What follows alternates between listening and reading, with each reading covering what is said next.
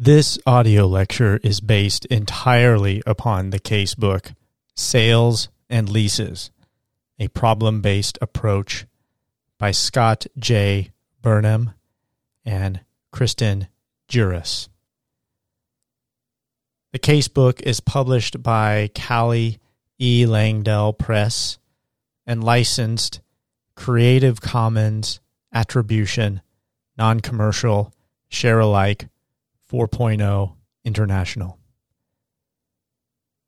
That means that the authors have allowed everyone to copy and redistribute the material in any medium or format, and remix, transform, and build upon the material as long as users give appropriate credit. Don't use the material for commercial purposes, and redistribute contributions under the same license. Much thanks is due to the authors for writing this book and providing it to everyone for free. In furtherance of this spirit and in compliance with the original license, I also license this audio lecture as Creative Commons Attribution, Non-Commercial, Share-alike 4.0 International. I hope you enjoy. Hello, everybody, and welcome to the Contracts Lectures. This is lecture number 15, and in this lecture, we'll be talking about limitation of remedies. So under the principle of freedom of contract, the parties to a contract may agree to expand or limit otherwise available remedies. However, the principle of freedom of contract is not without limitations. For example, an unconscionable limitation of a remedy is not enforceable. Parties may contract to expand or limit remedies otherwise available. Parties to a contract may agree to expand or limit damages. For example, the parties can agree to cap damages to the purchase price of the goods involved. Parties to a contract may agree to specify how damages will be calculated or to the liquidation of damages. For example, if a supplier fails to timely deliver a prefabricated concrete form necessary to complete construction of a bridge, the contractor and supplier can agree to liquidated damages of $500 per day of delay. Parties to a contract may agree to expand or limit warranties otherwise applicable. By limiting a warranty, you in effect limit a remedy. For example, a dealer selling a used car may properly disclaim any and all express and implied warranties relating to the car. Now moving to the liquidated damages clauses. Both common law and the UCC allow the parties to determine in advance what damages are payable in the event of breach, referred to as a liquidated damages clause. However, limitations apply. Under Section 2-7181, an agreement to liquidate damages must be reasonable in light of the actual harm caused by the breach, that is, the liquidated damages amount proportionate to the anticipated actual damages.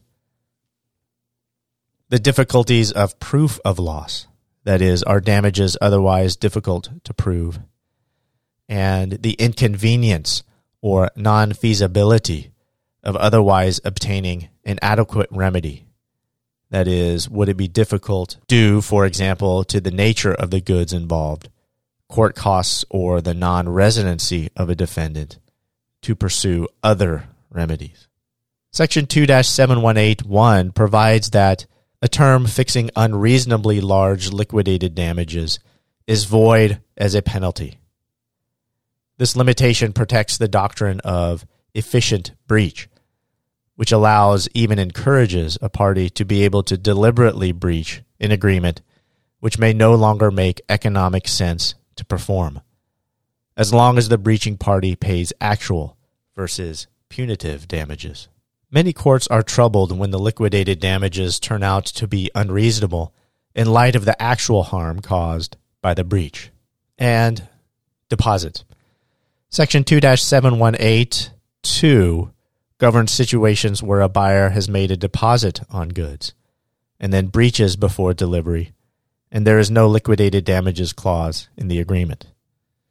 In that situation, the seller may retain 20% of the purchase price, or $500, whichever is smaller, and must return the balance of the deposit to the purchaser. However, Section 2-7183 provides that if the seller's damages under other UCC sections are greater than those provided by Section 2-7182, the seller is free to recover damages under those sections.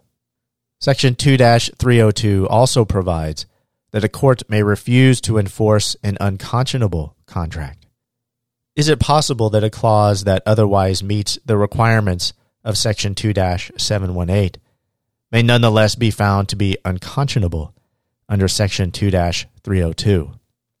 Comment 1 to Section 2-302 states that the test for unconscionability is, quote, whether in the light of the general commercial background and the commercial needs of the particular trade or case, the clauses involved are so one-sided as to be unconscionable under the circumstances existing at the time of the making of the contract.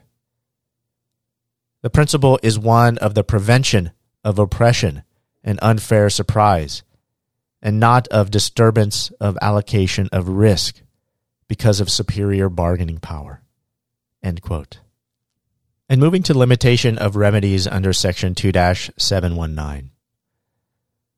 Section 2-7191A specifically allows the parties to expand or limit remedies or limit or alter the measure of damages. However, Section 2-719 also imposes restrictions on this contractual freedom. Comment 1 states that at least minimum adequate remedies must be available under the contract. If a limitation of remedies or damages is such as to effectively deprive a party of any remedy, such limitation will not be enforced. There must be at least a fair quantum of remedy for breach available. For example, a clause in a purchase agreement for a computer limiting damages to $1 would effectively deprive the buyer of any adequate remedy.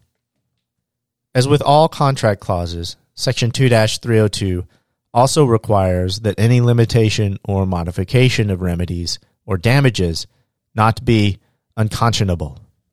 Another limitation is found at Section 2-7191B, which provides that any remedies mentioned are optional unless the remedy is expressly agreed to be exclusive, in which case it is the sole remedy available. In other words, you need to clearly make a limited remedy the exclusive remedy, or it will only be one of many available. Another limitation on a party's ability to limit remedies is set forth in Section 2-7192. If an exclusive or limited remedy is provided, and the remedy fails of its essential purpose, then the buyer may resort to any remedy as provided under the UCC.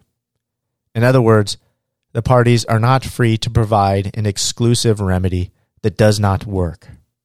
Another limitation on the ability of the parties to limit remedies or damages by agreement is found at Section 2-7193. This provision allows consequential damages to be limited or excluded unless the limitation or exclusion is unconscionable. It goes on to say that limitation of consequential damages for injury to the person in the case of consumer goods is prima facie unconscionable, whereas the limitation of consequential damages in a commercial setting is not. Notice that Section 2-7193 allows the limitation or exclusion of consequential damages if such limitation is not unconscionable. But can you limit direct damages, incidental damages? Yes, if such limitation is consistent with Section 2-719(1). Note that under Section 2-302, any limitation of direct or incidental damages is also subject to the test of unconscionability. The limitation or exclusion of consequential damages when personal injuries arise in connection with the sale of consumer goods is prima facie unconscionable. Section 1-201B11 defines consumer to mean, quote, an individual who enters into a transaction primarily for personal, family, or household purposes, end quote. Often a purchase agreement will contain a single clause which contains a limited warranty, a limitation of remedy, such as repair or replacement, and a limitation of damages. The question which has been presented to several courts is the following. If the manufacturer is unable to repair or replace the defective goods, and thus the limited remedy has failed of its essential purpose, does the separate limitation on consequential damages fail with it? Or should the limitation on damages be enforced unless it fails on its own merits? That is, if it is found to be unconscionable. The majority of jurisdictions have concluded that a limitation of remedy clause is distinct from a limitation of damages clause, even if they are commingled in a single contract provision. The limitation of remedy clause must be analyzed under Section 2-7192, and if it fails of its essential purpose, the buyer may then pursue any other available remedy. However, when the buyer pursues other available remedies, the second clause limiting consequential damages will be enforced, unless it fails the unconscionability test of Section 2-7193. A minority of jurisdictions have ruled that if a limited remedy fails of its essential purpose, all other limitations stated in connection with it, such as a limitation of damages, also fail. For example, in Cooley v. Bighorn Harvestor Systems, Inc., the manufacturer could not repair the equipment as promised, and thus the remedy failed of its essential purpose.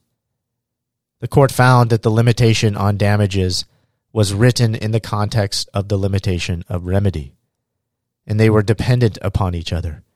And because the limitation of remedy failed, the limitation on consequential damages also failed.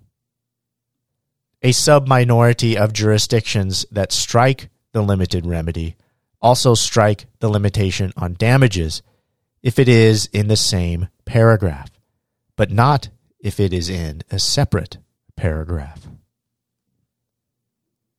And that brings us to the end of this lecture. Thanks, everybody, and take care.